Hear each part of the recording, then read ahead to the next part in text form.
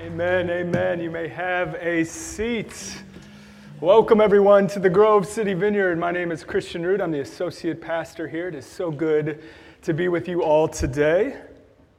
And let me begin. We're currently in the middle of a series that we've called Letters to the Churches. And if you've been here the last few weeks, you might remember that when the Apostle John was exiled on the island of Patmos, he was visited by Jesus himself. And Jesus told John to sit down and write out 7 different letters to 7 different churches. And today we're going to be looking at the harshest of Jesus' 7 letters, the letter to the church in Thyatira. Now, despite the fact that this is Jesus' harshest letter, Jesus also extends some pretty amazing gifts to this church as well. And so without skirting around some of the more unsettling issues or more unsettling aspects of this letter, I want us to look at this letter and I want us to look at 3 different gifts that were given to the church in Thyatira.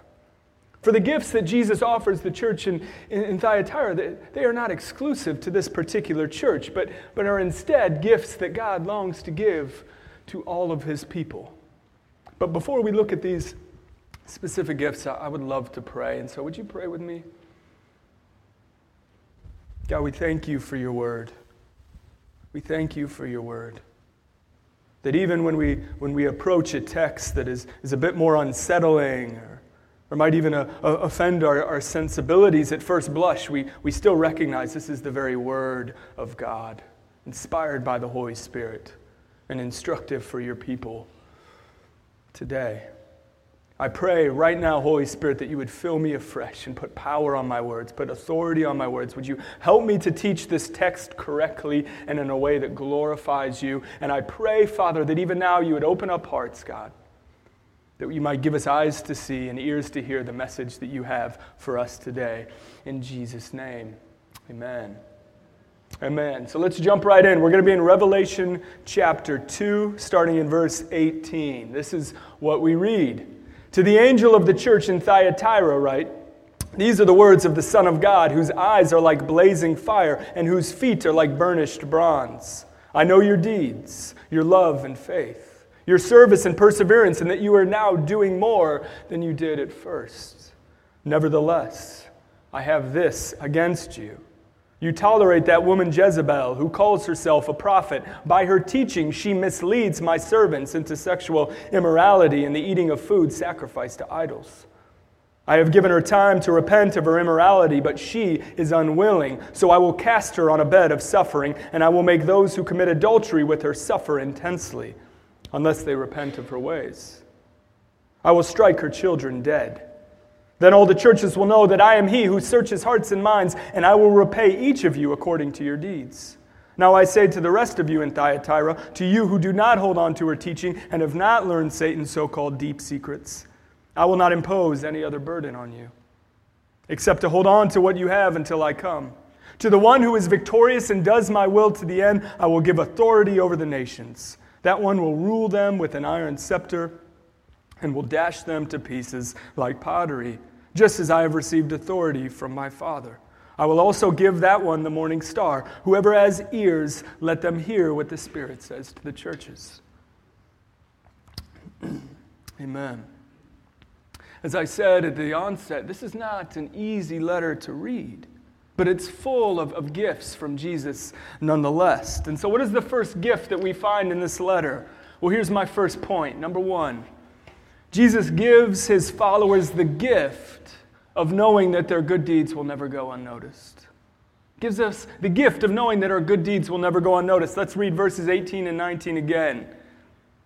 To the angel of the church in Thyatira write, these are the words of the Son of God, whose eyes are like blazing fire and whose feet are like burnished bronze. I know your deeds, your love and faith, your service and perseverance, and that you are now doing more than you did at first. When Jesus describes his eyes as blazing fire, he's highlighting the fact that nothing escapes his gaze. He sees everything, the good, the bad, the ugly. And this fact is driven home in verse 19. He says, I know your deeds. And so even if they're unseen by everyone else, even if they're underappreciated by everyone else, even if they're done in secret, I see every single sacrifice that you make. And what this means is that every single act of love for another is now given a new sense of meaning. It's now given a new sense of purpose, and is now actually an act of worship, because we know rather that Jesus sees our action and is blessed by them. He's blessed by them. Recently, I was listening to a sermon by a pastor that I just really respect. I listen to him all the time. He's been a tremendous encouragement to me. And he opened his sermon with an illustration about the New York Times obituary department. Not typically where I go when I'm starting a sermon, but he's more gifted than I am. This pastor shared that when a person of note dies, that there's a team of journalists who have to determine if this deceased person is worthy of receiving an obituary in the New York Times. And if so, this team of journalists, they actually have to decide how much space they're going to give to this person's obit.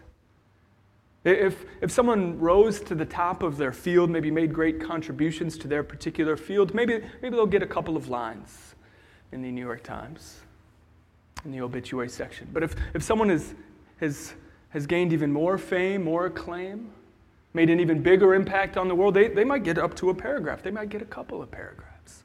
But every once in a while, someone comes along who's lived a life of such consequence or such influence, either for good or for ill. They've really made a mark upon this world, that person would receive half a page or even a full page spread for their obituary. And so the pastor, he ended this illustration by saying, let us be people who live lives of such significance, of such influence, of such consequence, that upon our death, the New York Times would want to give us a full-page spread in their obituary section. And this kind of sentiment preaches really, really well. I mean, it's easy to get people really fired up preaching a sermon like this. I myself, as I listened in my car, I was fired up. I'm like, yeah, I want to be on the front page of the New York Times obituary section when I die. That's what I want. But here's what Revelation 2 teaches us, guys. Revelation 2 teaches us that attempting to impress the obituary journalists of the New York Times is actually setting our sights far too low. For it is possible to live a life that is never recognized by a major media outlet, and yet live a life that is absolutely celebrated in heaven. Do you know this? All over the world this day, followers of Jesus are dying. All over the world, there are men and women whose names we'll never know who are dying. They're dying in sub-Saharan Africa. They're dying in Brazil. They're dying in the U.S. They're dying in northern India. They're dying in mainland Europe. We're never going to know their names. And you better believe that no one is submitting their names to the New York Times obituary section. But despite their anonymity, these followers of Jesus who are dying today are being greeted by Jesus himself, who has seen their good deeds done in secret, who has seen every single sacrifice that they've made, who has seen their faith, who has seen their trusting faith, even when life was hard and even when life was really, really hard. Friend, every single sacrifice in your life, I hope you know this. Every time you give generously to a friend in need, it just needs some extra help. They're just struggling to get by. Every time you clean up chairs after our second service, if you've ever hung around and just cleaned up chairs to get ready for the high schoolers. Every time you awkwardly share your faith with a coworker. Every time you provide care for an aging parent. Every time you get out of bed to attend to a crying child so that your spouse can stay asleep.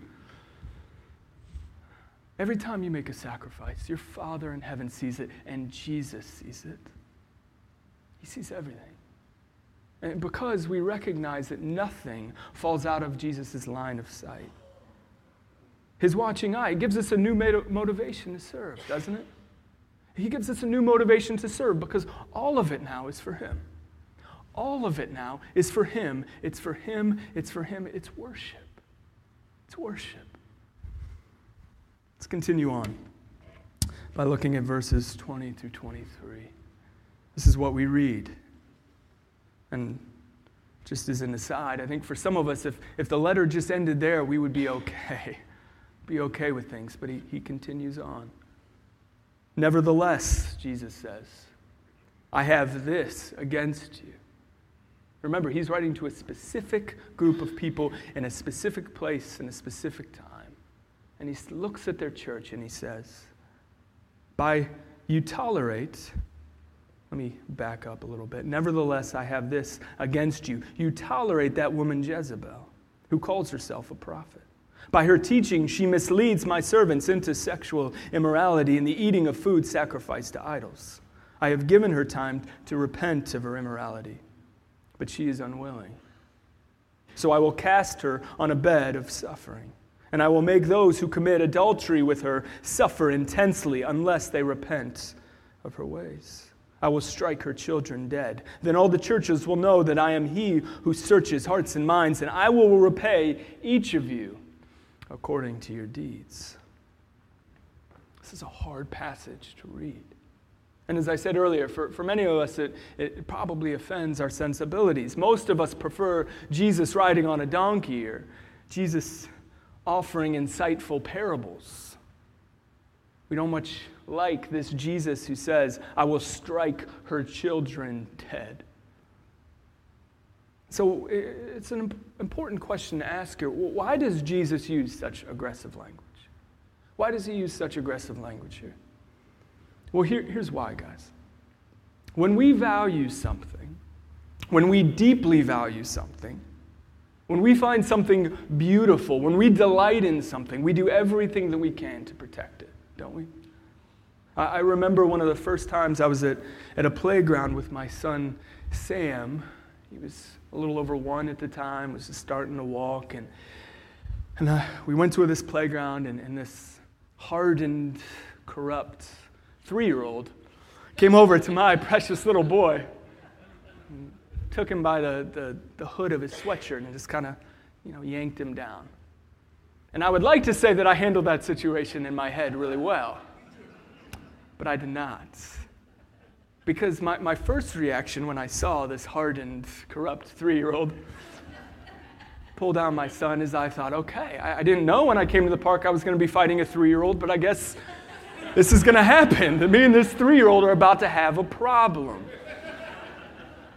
But thankfully, thank the Lord, took a few deep breaths, checked on my kid. I did not leave that playground in handcuffs that day.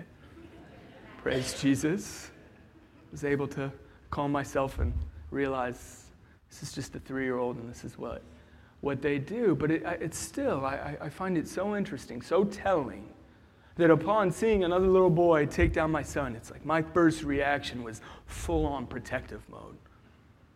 Because this is what we do, isn't it?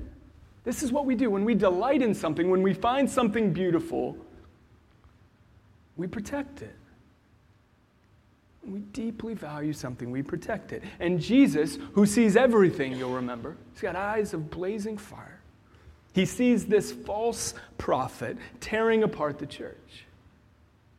He knows that she's enticing members of the church to practice sexual immorality and to engage in idolatry, to eat food that was sacrificed to idols, that is, to engage in pagan worship. He sees all of this, and so he calls her Jezebel.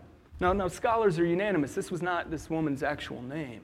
But he's referring to the woman we find in 1 Kings, Jezebel, who married King Ahab and enticed the northern Israelite kingdom into pagan worship.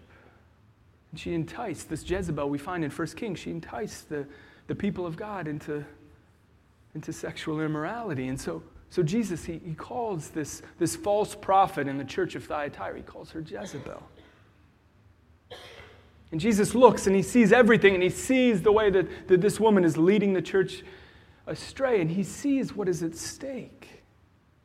He understood that if this false prophet who refused to repent was not expelled from the church, and if those following her did not repent, did not turn from their idolatry, did not turn from their sexual immorality, that this church, it was going to fall completely off the rails.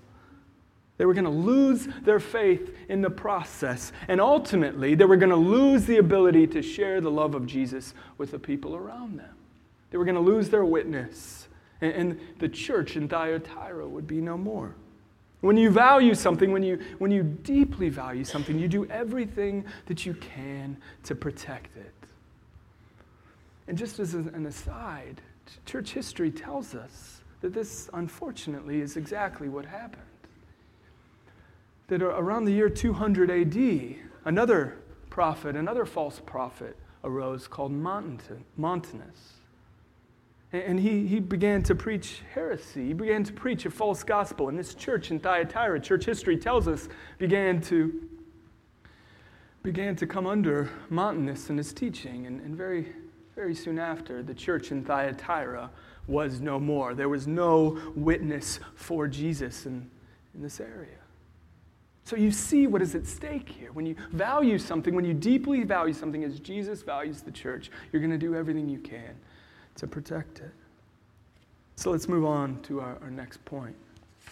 Secondly, Jesus gives his followers the gift of warnings. He gives us the gift of warnings. You know, Jesus had every right to bring judgment on this church, didn't he? They were already running off the rails. And yet, in his great mercy, what does he do? He issues a warning instead. He offered them a promise that if they turned from their sin, that he would forgive and receive them. Listen, do you want to know what one of the most valuable instruments in your car, your van, your truck is? It often gets overlooked. One of the most valuable instruments is your check engine light. It's actually called the malfunction indicator lamp. I didn't know that, but that's just a freebie for you if you don't know anything about cars like myself. The malfunction indicator lamp. And I say that you know, the check engine light is one of the most valuable instruments in your car, because if that baby goes off, that light goes on in your dashboard, you know that you need to get to a garage and fast, don't you? Because if you just keep driving, you're gonna end up in a ditch. You're gonna end up on the side of the road. If you ignore that little light, if you take a little sticky note and put it up on your dashboard so you can hide yourself from that light that is saying check engine, you're going to be fine for a few miles, right?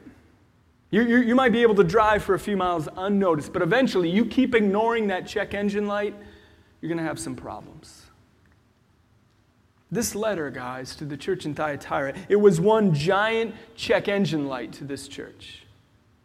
And Jesus was saying to this church, if you ignore this warning, if you ignore this letter that is coming from my very mouth, you're going to do it at your own peril.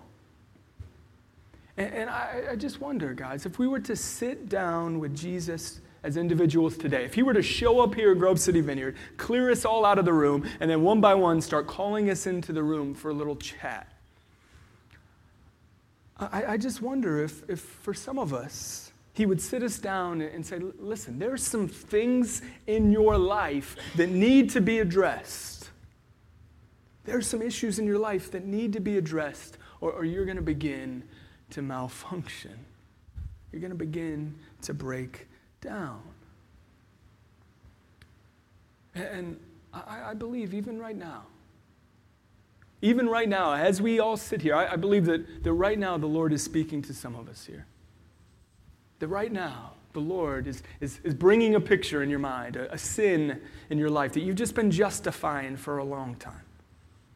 You've just been explaining it away or just pushing it down, out of sight, out of mind for a long time. And I believe that for some of you right now, the Lord is just got it at the front of your mind.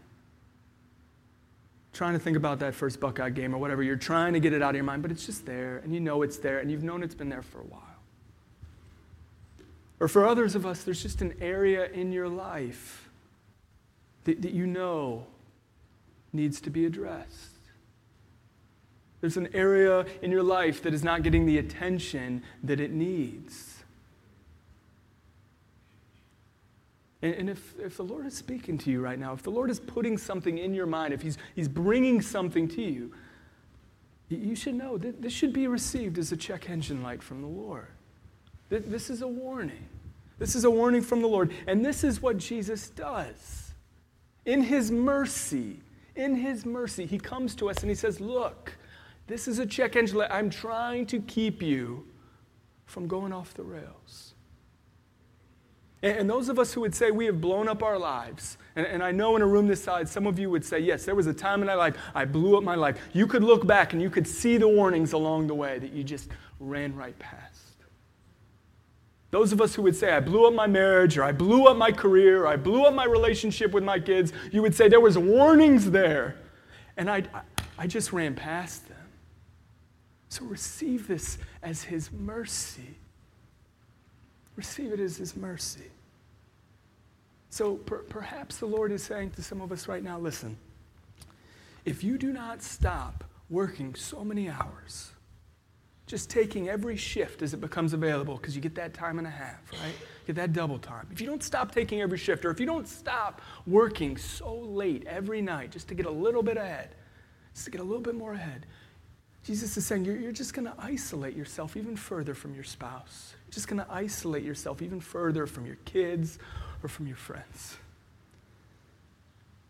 Or you might be saying to you right now, look, I know life is super taxing. I know you have a lot on your plate. But if you continue to neglect your relationship with me, if you continue to just put off till tomorrow reading my word, you just continue to put off till tomorrow praying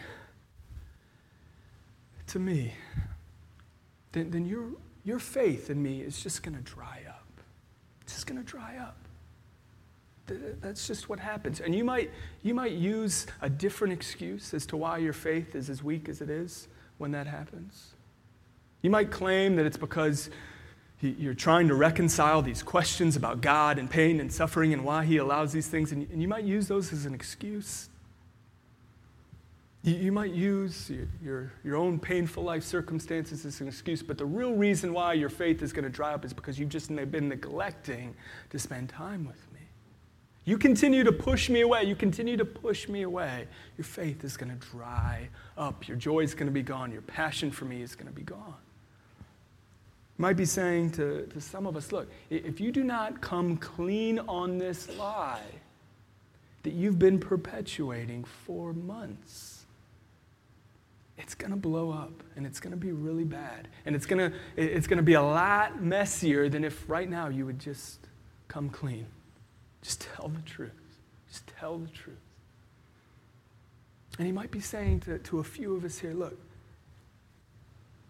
if you do not admit that you have an addiction, that there is something in your life that you have tried to free yourself from over and over, and you just have not been able to do it. If you do not come to terms with the fact you are addicted and seek some help, seek some resources, your life is going to blow up. Friends, do you sense any check engine lights going off right now? Any warnings from Jesus in your heart? It is his mercy. It is his mercy which causes him to warn us as he does. And of course, the most important warning is this. If we do not repent and turn from our sin, and if we do not ask Jesus to be our Savior, receiving from him the forgiveness he secured for us on the cross, and if we do not commit to following him as his disciples for the remainder of our days, the Bible is really clear on this, that we will not spend eternity with Jesus. And so if you would say right now, if I'm honest, Christian, if I'm honest, I don't know where I'm at with Jesus. I don't know if I've received his forgiveness. I don't know if I've received his Holy Spirit and that he is living inside me. I don't know if I'm living with Jesus in such a vital and intimate way that he is making a real difference in my life on a day-to-day basis. Then I would plead with you. I don't know what other word to use. I would plead with you in love not to leave today without having that question answered. If there is any grayness in your mind at all as to whether or not you have accepted Jesus and received his forgiveness, I would plead with you not to leave without having that question answered. I believe that you're here today, that this sermon, this very sermon might serve as one just giant check engine light for your life.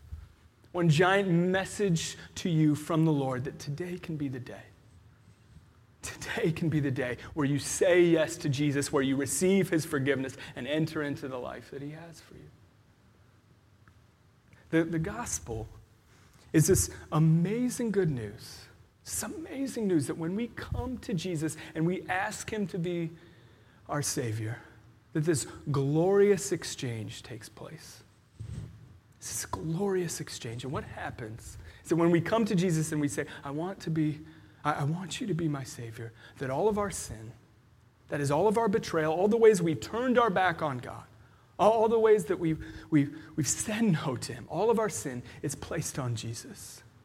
It's placed on Jesus on the cross, where it is condemned by the Father, where it is punished and dealt with in the body of Jesus.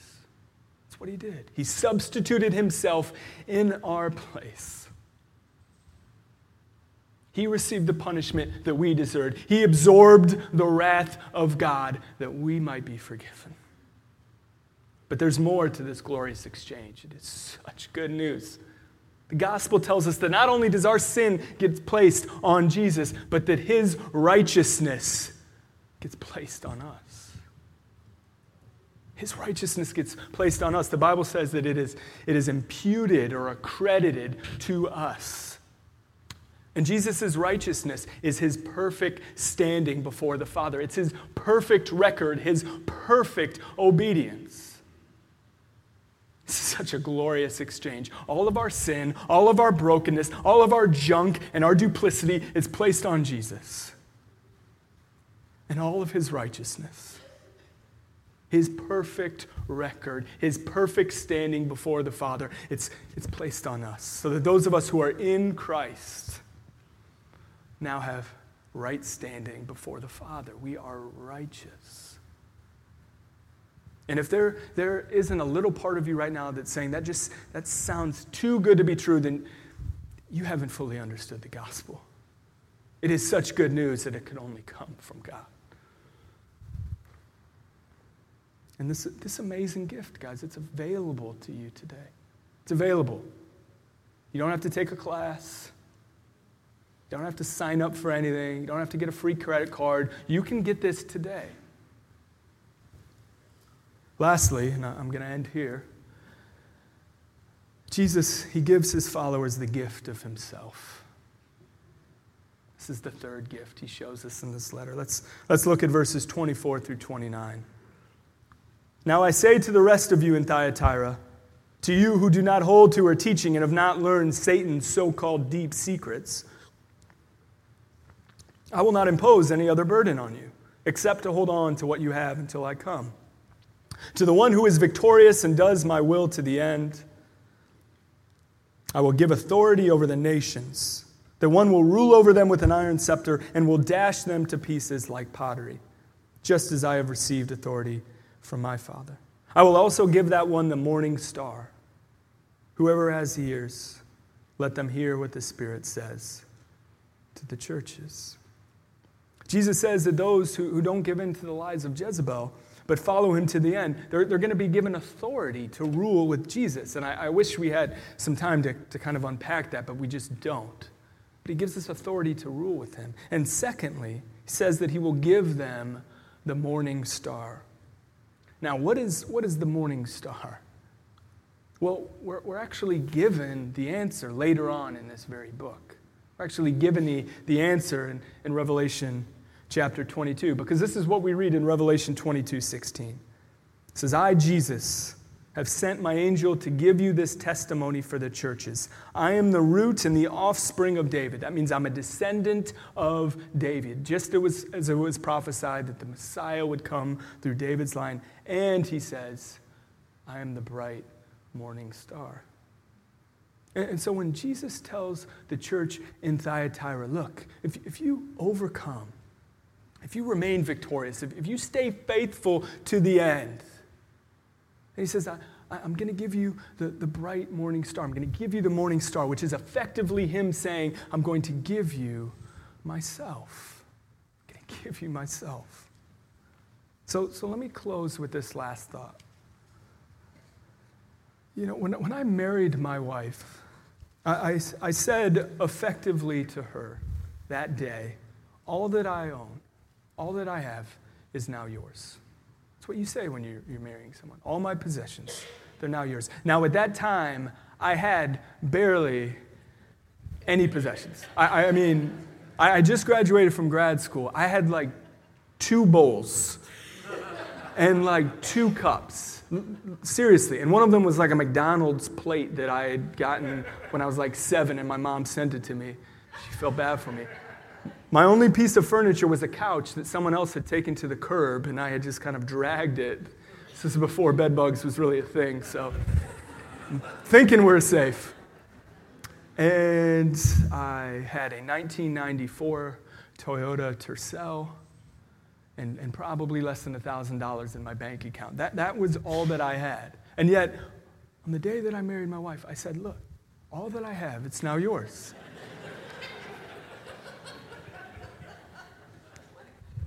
I know. But even more importantly than that, on the day that I married my wife, I said, yes, all that I have is now yours. But also, most importantly, I give you myself. I give a commitment to you right now that I'm just going to be with you for the rest of our lives. It's the commitment that I made. I give you myself. And in the same way, Jesus comes to us and he says, look, when you become my follower, all that I have, I'm going to give to you. All that I have, I'm going to give to you. You want my peace? You draw close to me, you're going to get my peace. You want my joy? If you draw close to me, I'm going to give you joy. You want my rest?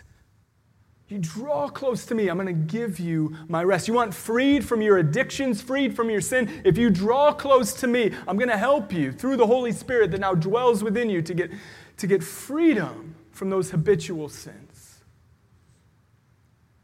You want my righteousness? You want my perfect record before the Father? You come to me, you get my righteousness. You get my perfect record before the Father. But Jesus says, most importantly of all, when you come to me, I give you myself. When you come to me, I'm going to give you myself. I'm going to be with you every day for the rest of your life. I'm going to dwell within your heart through the Holy Spirit that is within you. And upon your death, when you die, whether or not the New York Times publishes an obit about you or not, I'm going to be there and I'm going to greet you. And you are going to know me fully, even as you are now fully known. So here's what I want to do. I said that I didn't want any of us to leave today with any level of gray, with any doubts in their mind as to whether they have accepted Jesus. And so I'm just going to make this really simple today. If you are someone who would say today, I want to enter into a relationship with Jesus. I want to participate in this glorious exchange where my sins are placed on him and his righteousness is placed on me. I want to know that he is going to walk with me for the rest of my life and for all eternity. I'm just going to ask you right now to stand up. I'm not going to invite you forward. I'm not going to make you say anything. This is a way for you to say to Jesus, not to me, not to anyone in your row, to Jesus, I want to step in a relationship with you. I don't want to leave with any questions as to whether or not I've made this choice. And so is there anyone right now who would say, I know I need to do this? Is there anyone who would simply by standing say, I want to receive Jesus? I'm not going to belabor this. I'm not going to keep you here till 1 o'clock, but I would be remiss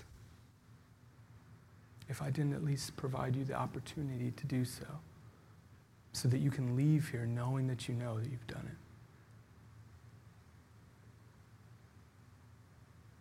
Is there anyone who would say, no, God bless you? Is there anyone else who would say, I know that today's the day?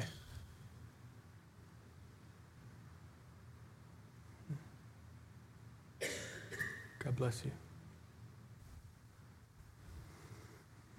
Again, I'm not going to keep you here till 1, but is there anyone else who would say, today's the day? I want to receive this glorious exchange.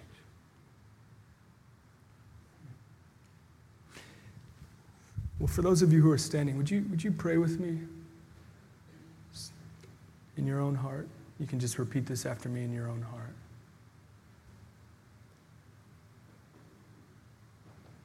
Jesus, I receive the forgiveness that you secured for me on the cross. I believe that by your blood I am forgiven and that my sins have been punished. And I believe that I will now enjoy friendship with you, Jesus, relationship with you for all eternity. Come, Holy Spirit, fill me. Make me new. I repent of my old way of living. I turn from my sin, and I desire now to walk with Jesus for the rest of my life. Thank you, Jesus, for your salvation. Thank you for your grace. In Jesus' name, amen. Amen. Well, why don't we all stand now?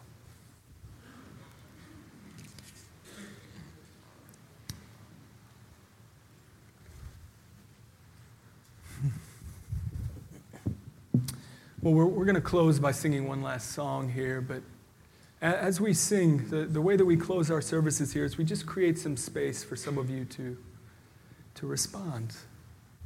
And we respond by receiving prayer. And so there's a couple of groups that I would love to receive prayer. But if you want prayer for anything, we want to pray for you. So please stick around. Let us pray. There's a couple groups in particular I feel like God has kind of put his finger on. And so if you're on our prayer team now, would you head to either side of the stage? We'd love to have some people praying. And the first group are those who would say, I feel like God gave me a check engine light today. Or perhaps some of us would say, no, I feel like this check engine light has been on for a few miles and I've just been kind of pushing it out of sight, out of mind. And if the Lord revealed something to you today, or if the Lord spoke about something that he's been talking about to you for a while, I would love for you to receive prayer. To kind of step out of isolation and come to a brother or sister and ask for them to give you strength, ask for them to give you the grace to surrender whatever you're walking through. And so if that's you, if you said, maybe I got a couple check engine lights, would you receive some prayer today? And then secondly, I started the sermon by saying that, one of the gifts that we're given by Jesus is this wonderful reality that everything that we do is done before his eyes. And maybe you're walking through a pretty hard time right now. Hard situation at work, hard situation in your family. You're walking through a pretty difficult health issue. And you know that you're walking before the very eyes of Jesus. And so some of us would say, God, I want to walk through this well.